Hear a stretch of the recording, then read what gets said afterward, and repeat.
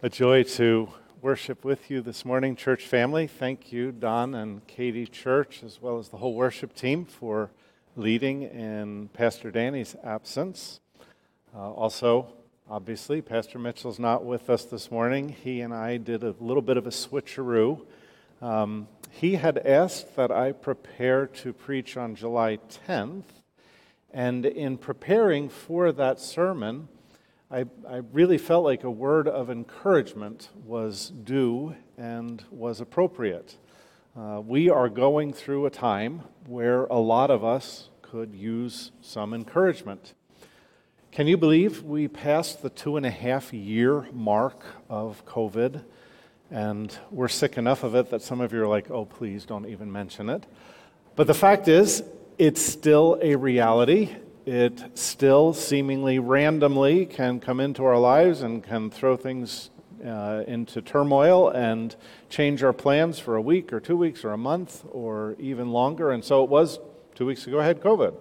And so Pastor Mitchell was in the pulpit and then graciously gave me today.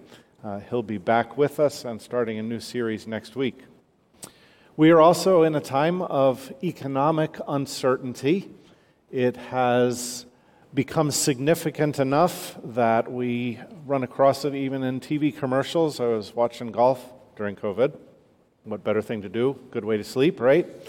And there were commercials on about seeing your financial advisor and how many months or how many years do you have to put off your plans. And some folks are thinking, financial plans, I am just trying to make it week to week or month to month. This is a difficult time for some of us in that regard. We're going through social turmoil. Probably don't need to go very deeply into that or the political disillusionment that many have experienced. And this has overflowed into other areas of life, and some are truly experiencing religious disillusionment during this period of time. It's tough. And it has been on a grand scale, and it has been for many of us in a very personal way. And so I did feel like a word of encouragement is appropriate. But then, kind of following Mitchell's plans for the daily series, saw that he had thought about going into the book of Lamentations to talk about God's daily faithfulness. And what better place to go?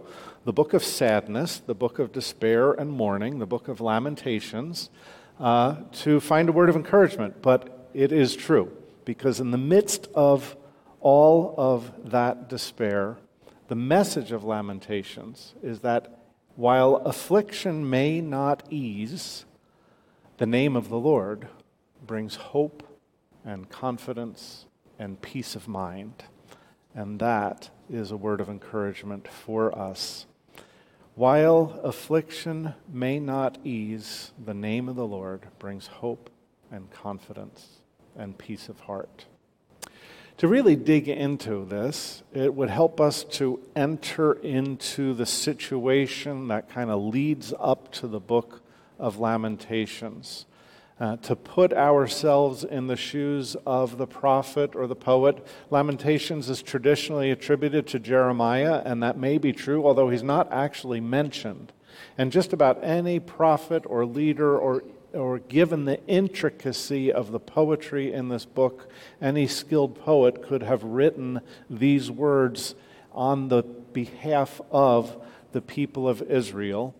But to put ourselves in the shoes of that individual, or really any man, woman, or child who was living during the days in which Lamentations was written, it would help us in our mind's eye to go back to understand what led up to those days. And the first thing that we need to have really as a foundation for our entire worldview is all of the promises that God had given to the people of Israel. You can go back 1,500 years before Lamentations was written and hear God's promises to Abraham, as he told that man that simply because of God's grace and goodness, he was going to make Abraham and his descendants into a great nation. God promised to give them a land of promise, a land flowing with milk and honey, a land of abundance and a land of blessing that would belong to Abraham's descendants forever. God promised that he would bless them and that they in turn, that nation, would be a blessing for every other nation.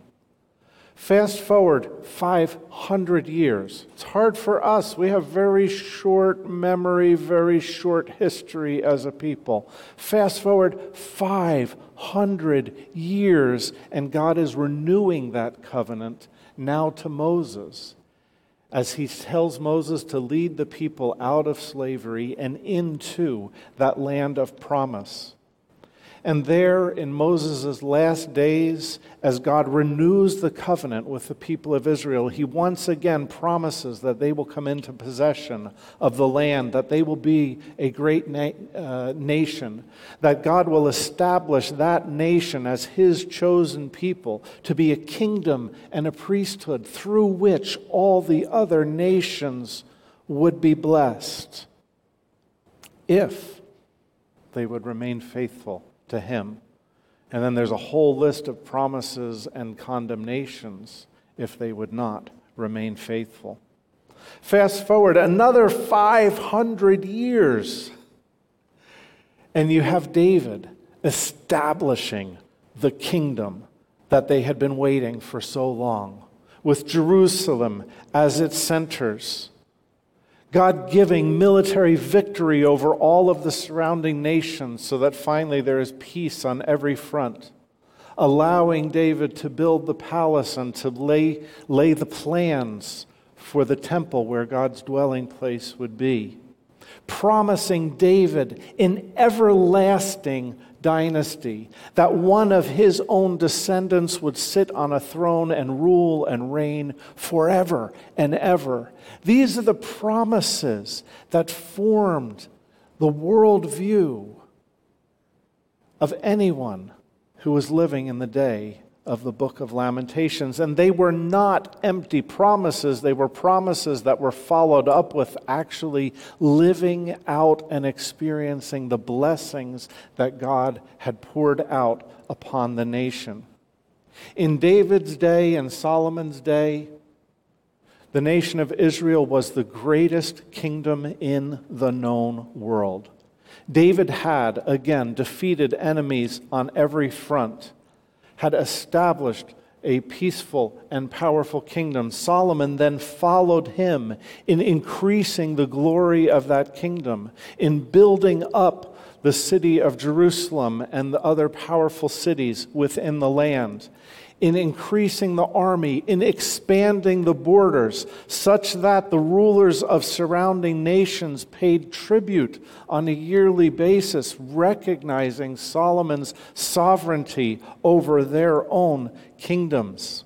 Solomon established trade and commerce with nations near and far, even a fleet of trading vessels that traveled into North Africa, bringing back exotic spices and animals. Solomon had monarchs who would visit from faraway lands to marvel at his wisdom, to marvel at the wonders of the land and at the riches and the glory of that kingdom, such that in 1 Kings chapter 10, we read these words. King Solomon was greater in riches and wisdom than all the other kings of the earth. The whole world sought audience with Solomon to hear the wisdom God had put in his heart. Year after year, everyone who came brought a gift, articles of silver and gold, robes, weapons, and spices, and horses and mules.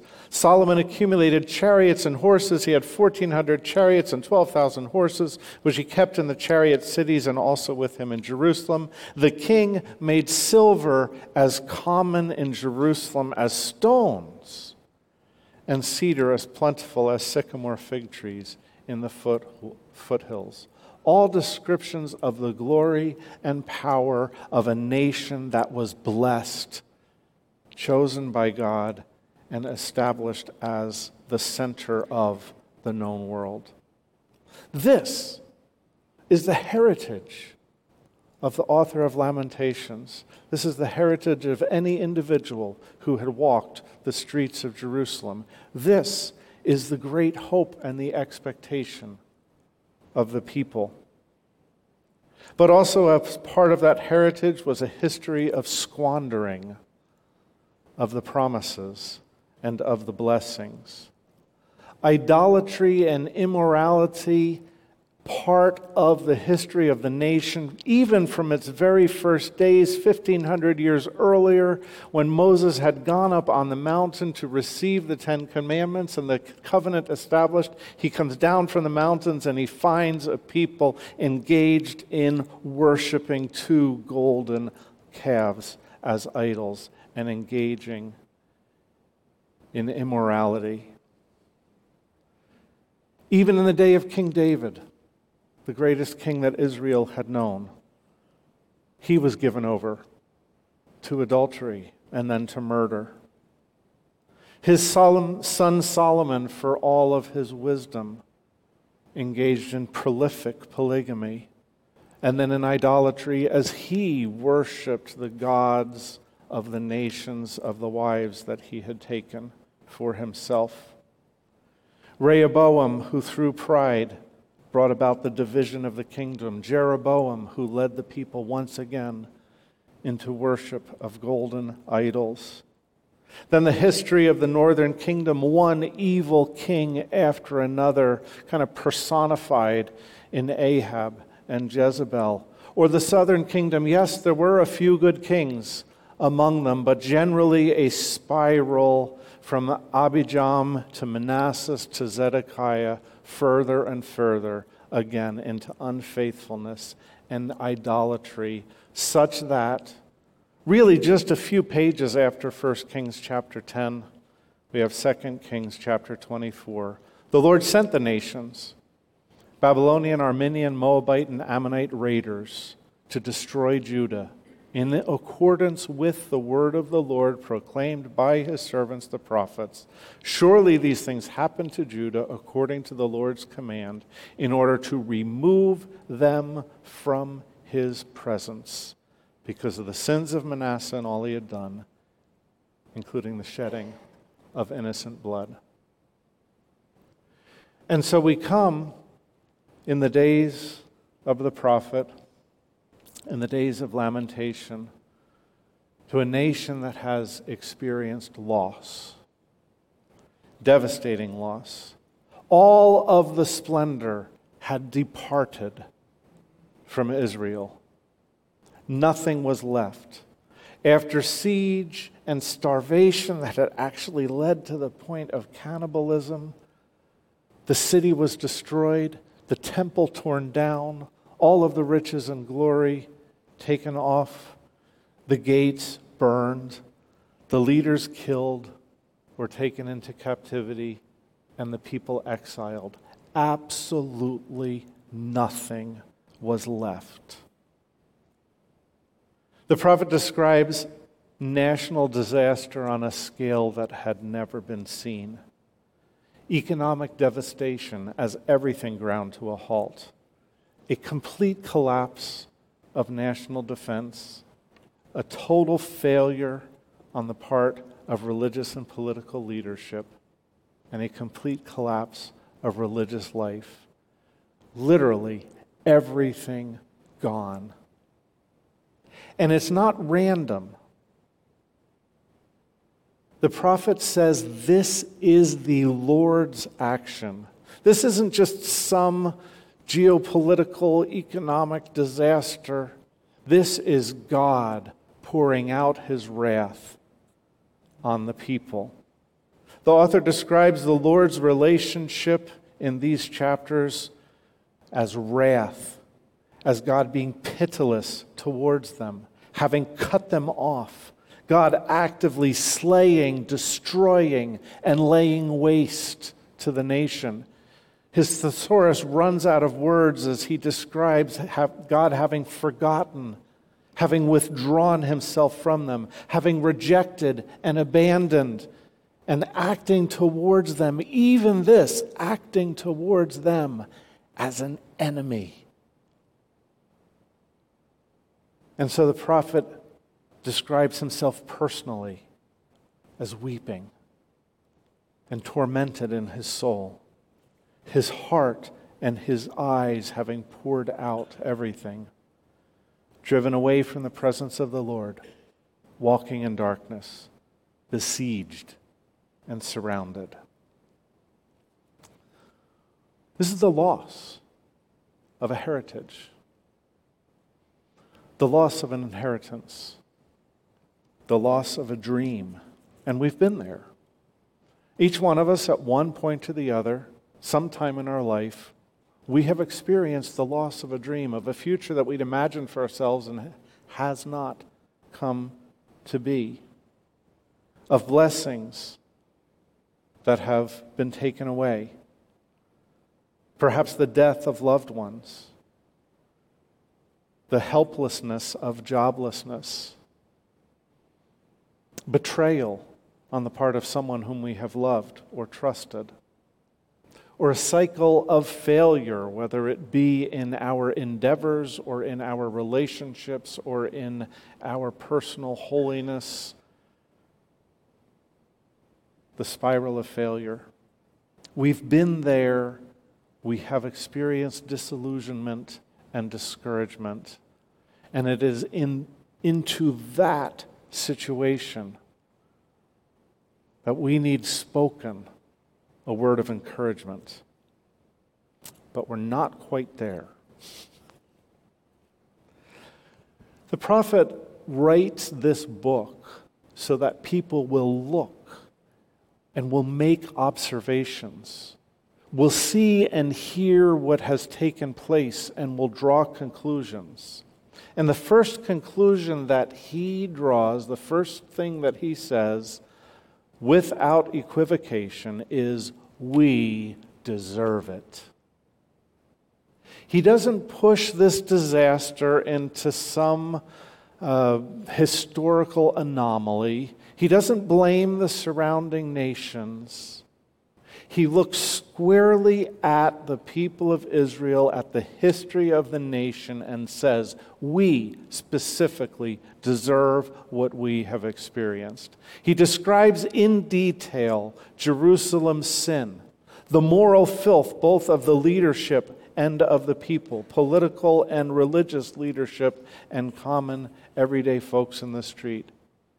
He talks about rebellion against God's covenant and God's command. Very picturesquely in chapter 1, verse 14, he describes 1,500 years. He doesn't use those numbers, but he describes a history of sin and rebellion as being wrapped up, tied into a bundle, and hung around the neck of the nation as a yoke, a burden of guilt before the Lord. In chapter 2, he says, everything that has happened is a fulfillment of the Lord's word. God had said all along that privilege brings responsibility, and that rebellion and sin has consequences. And what they were experiencing, that devastation, was simply a fulfillment of what God had already promised. And of course, we understand that that specific we deserve it of the day of Lamentations is also a general we deserve it to every one of us in this room, every one of us who lives in our day. We deserve God's condemnation. We deserve to be cut off. We deserve to be devastated. We deserve to be destroyed. Maybe we don't have 2 golden calves that we worship as idols, but we have idols in our lives. It can be seen in our relationship to our finances or possessions. Our idolatry of self can be seen in our pursuit of personal pleasure or success above all else. It can be seen in our political affiliations or our personal addictions, our narcissism that we don't just engage in, but wallow in day after day. In the Old Testament, we are told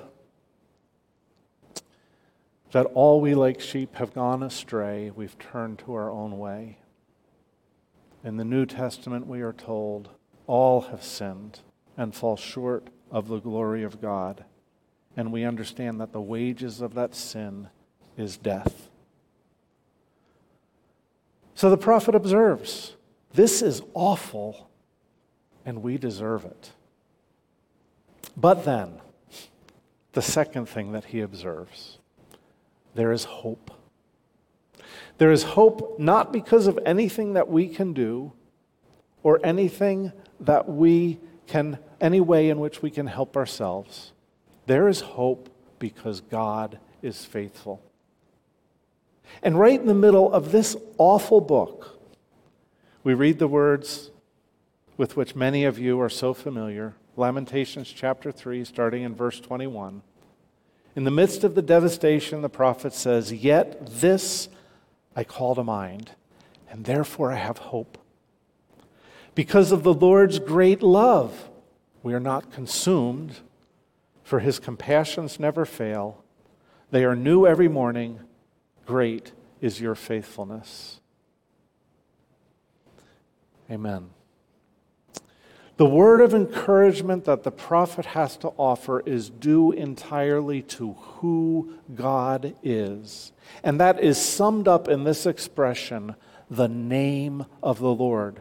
4 times in the verses we read, and immediately before and immediately after, the prophet calls on the name of the Lord, because God's covenant name that he gave to his people is the summation of all of God's perfections and of his loving relationship towards those whom he has chosen. After recalling the glorious and great name of the Lord that is the summary of all of God's perfections and attributes, the prophet then names 3 particular attributes that serve to give him hope. And the first one is God's covenant love. His love that he promised to Abraham and to Moses and to David, and that he even has available to the people in the day of lamentation. God's loyal love. God's love that is faithful even when people are unfaithful to him. At the heart of this love, as one commentator described, is God's generous sense of compassion and grace and mercy. God's love surpasses ordinary human love that comes and goes. God's love surpasses kindness and friendship. Rather, it is the inclination of his heart towards his people to pour out his grace on those whom he has taken for himself. And the prophet knows God's character is unchanging, and therefore his love is unchanging. He then goes on to describe God's compassion based on his character. Part of who he is, summed up in his name as the Lord, is his compassion that is never taken away and that is renewed every morning. And then he calls upon the faithfulness of the Lord as a source of hope.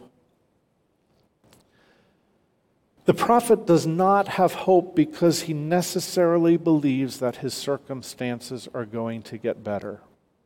He doesn't have hope because he thinks that maybe the leadership will turn things around or the nation will get back on its own 2 feet.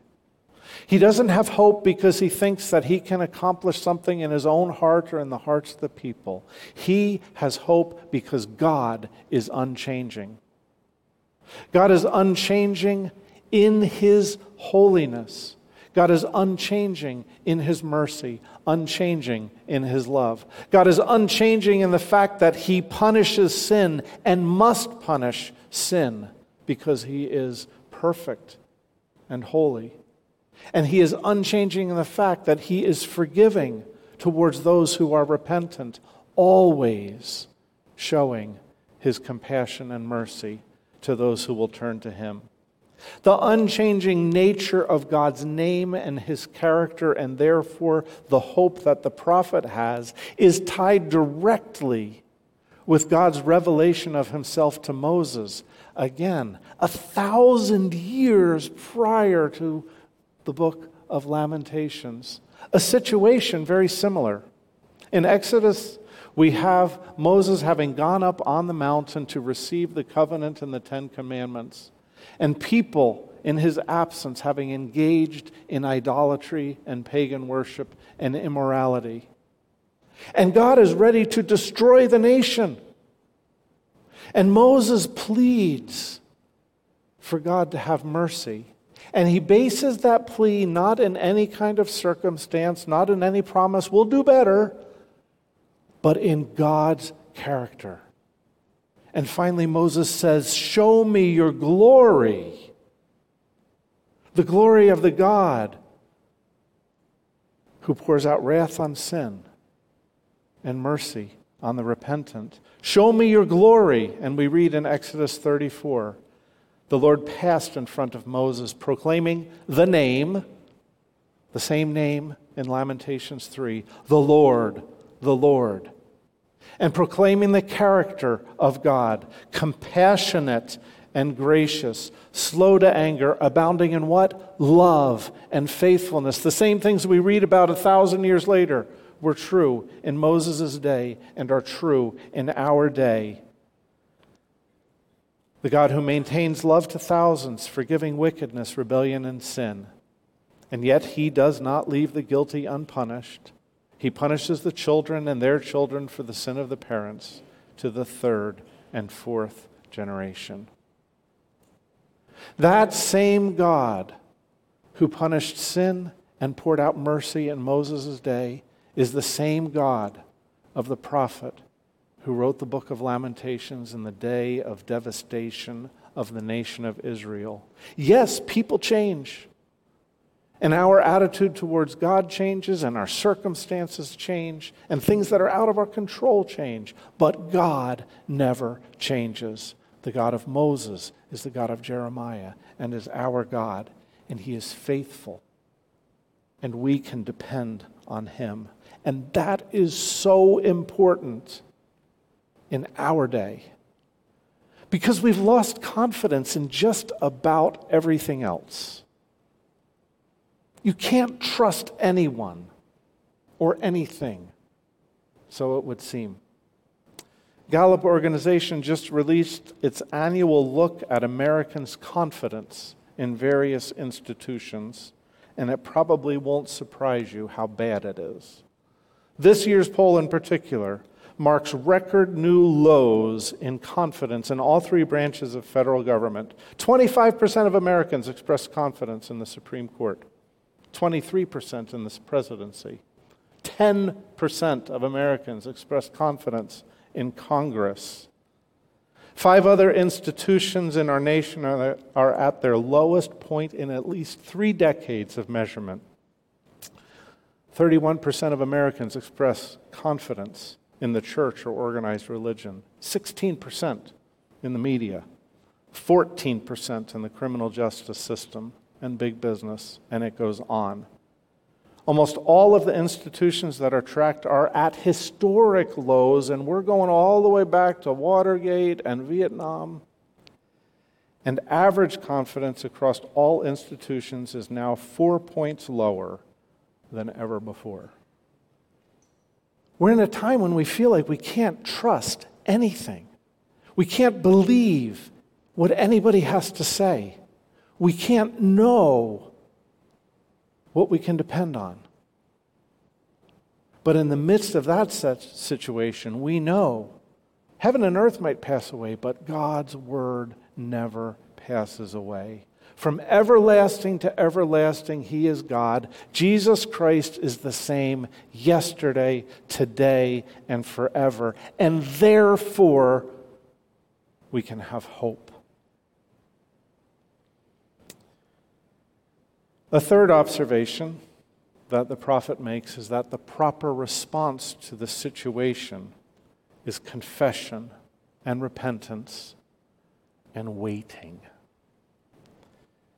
Here's verses 40 through 42 of Lamentations chapter 3. Let us examine our ways and test them, and let us return to the Lord. Let us lift up our hearts and our hands to God in heaven and say, we have sinned and rebelled, and you've not forgiven.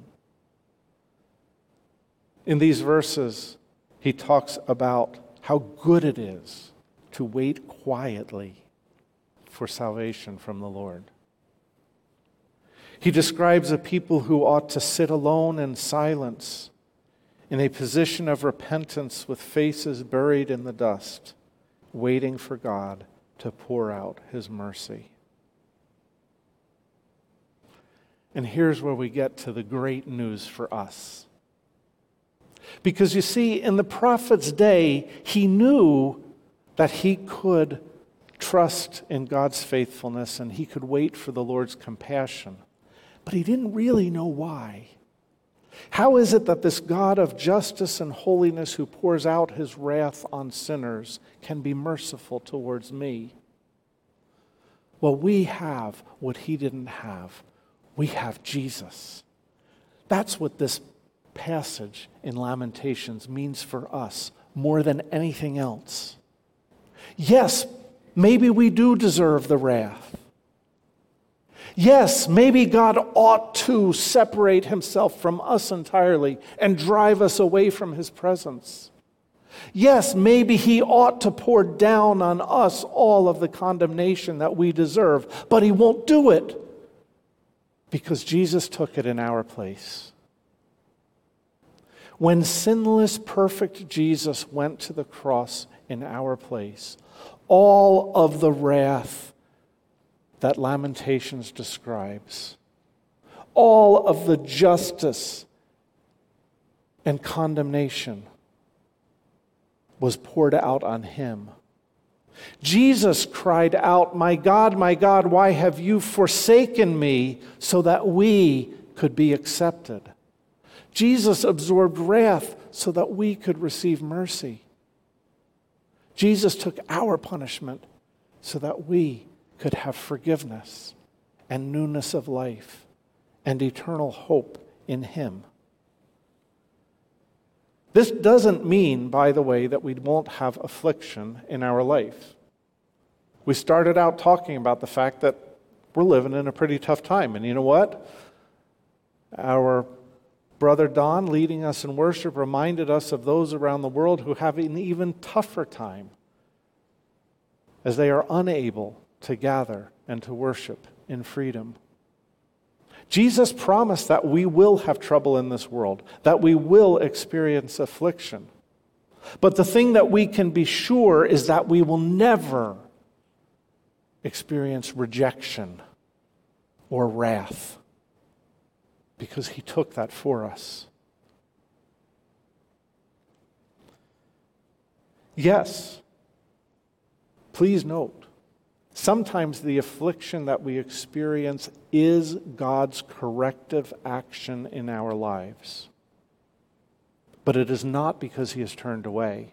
Rather, it is because he is the God of covenant love. The author of Hebrews reminds us that because God is a loving Father, he will discipline us.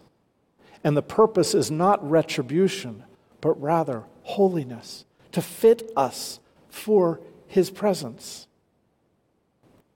There's all kinds of reasons that suffering comes into our life. But the first thing that we can know is we have Jesus.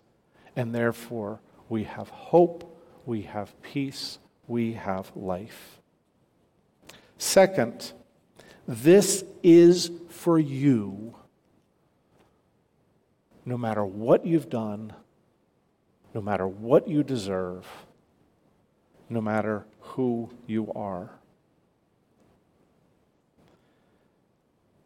There's often someone who will say, "That's great. You're talking about peace and hope and mercy, but you have no idea what I've done. You have no idea how often I've failed. You have no idea who I've hurt. I don't deserve it."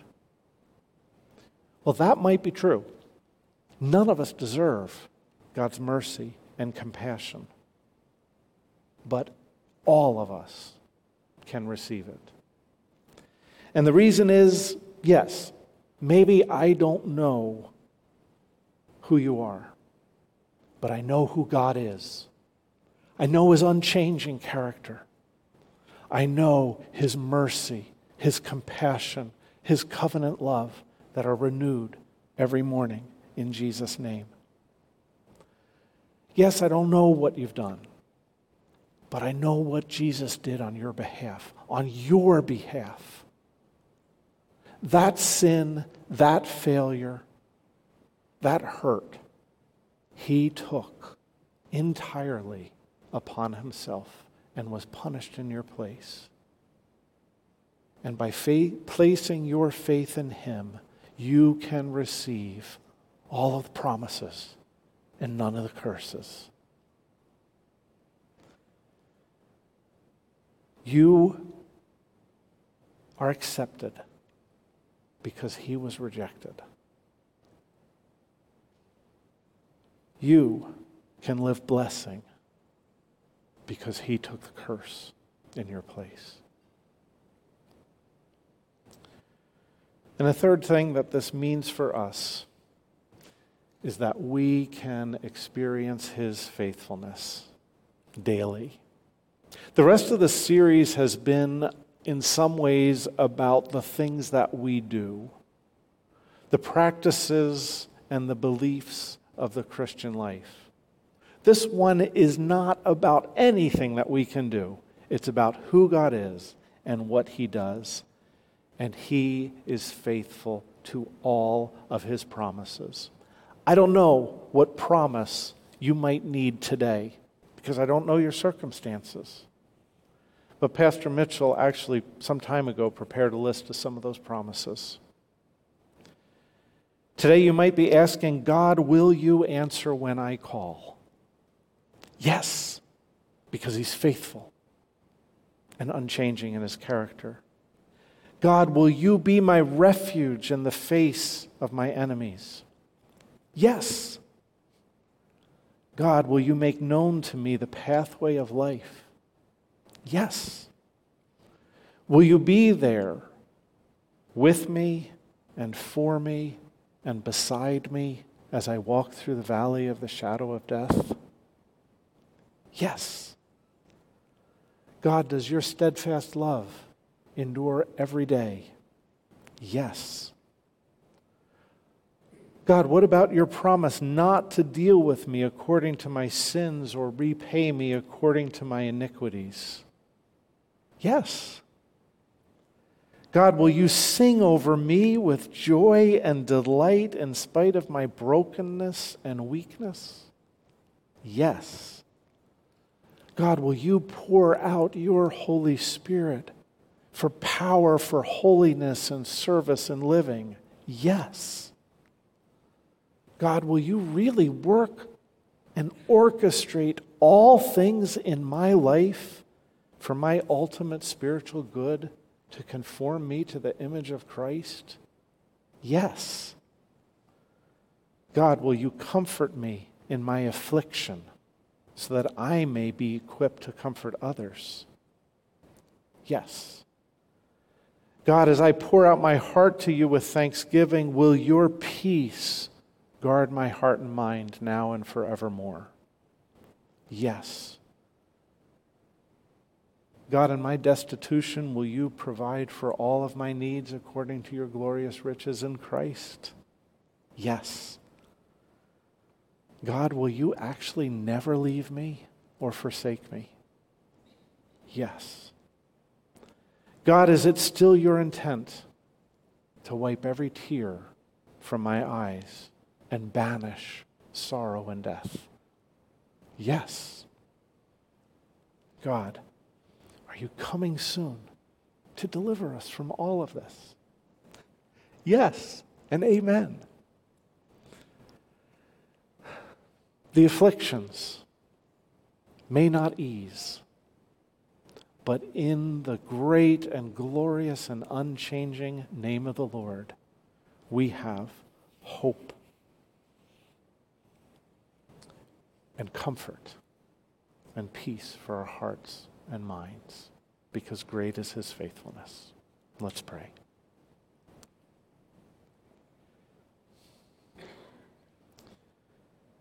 Gracious and loving Heavenly Father, what a blessing to turn to you and even to be able to say those words.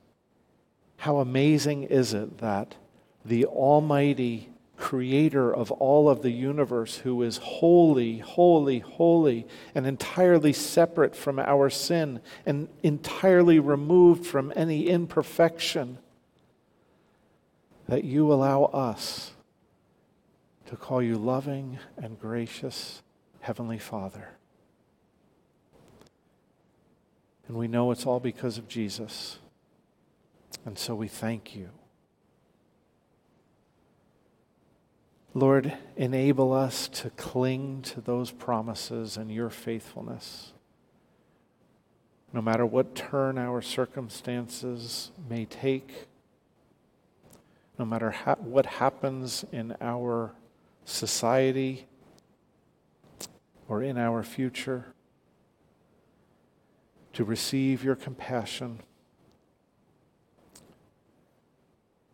to accept your love, which are renewed every morning. And Father, we, as a whole church family, we pray this morning for that one, or for those who may be saying, but you don't know me. Father, thank you that you know.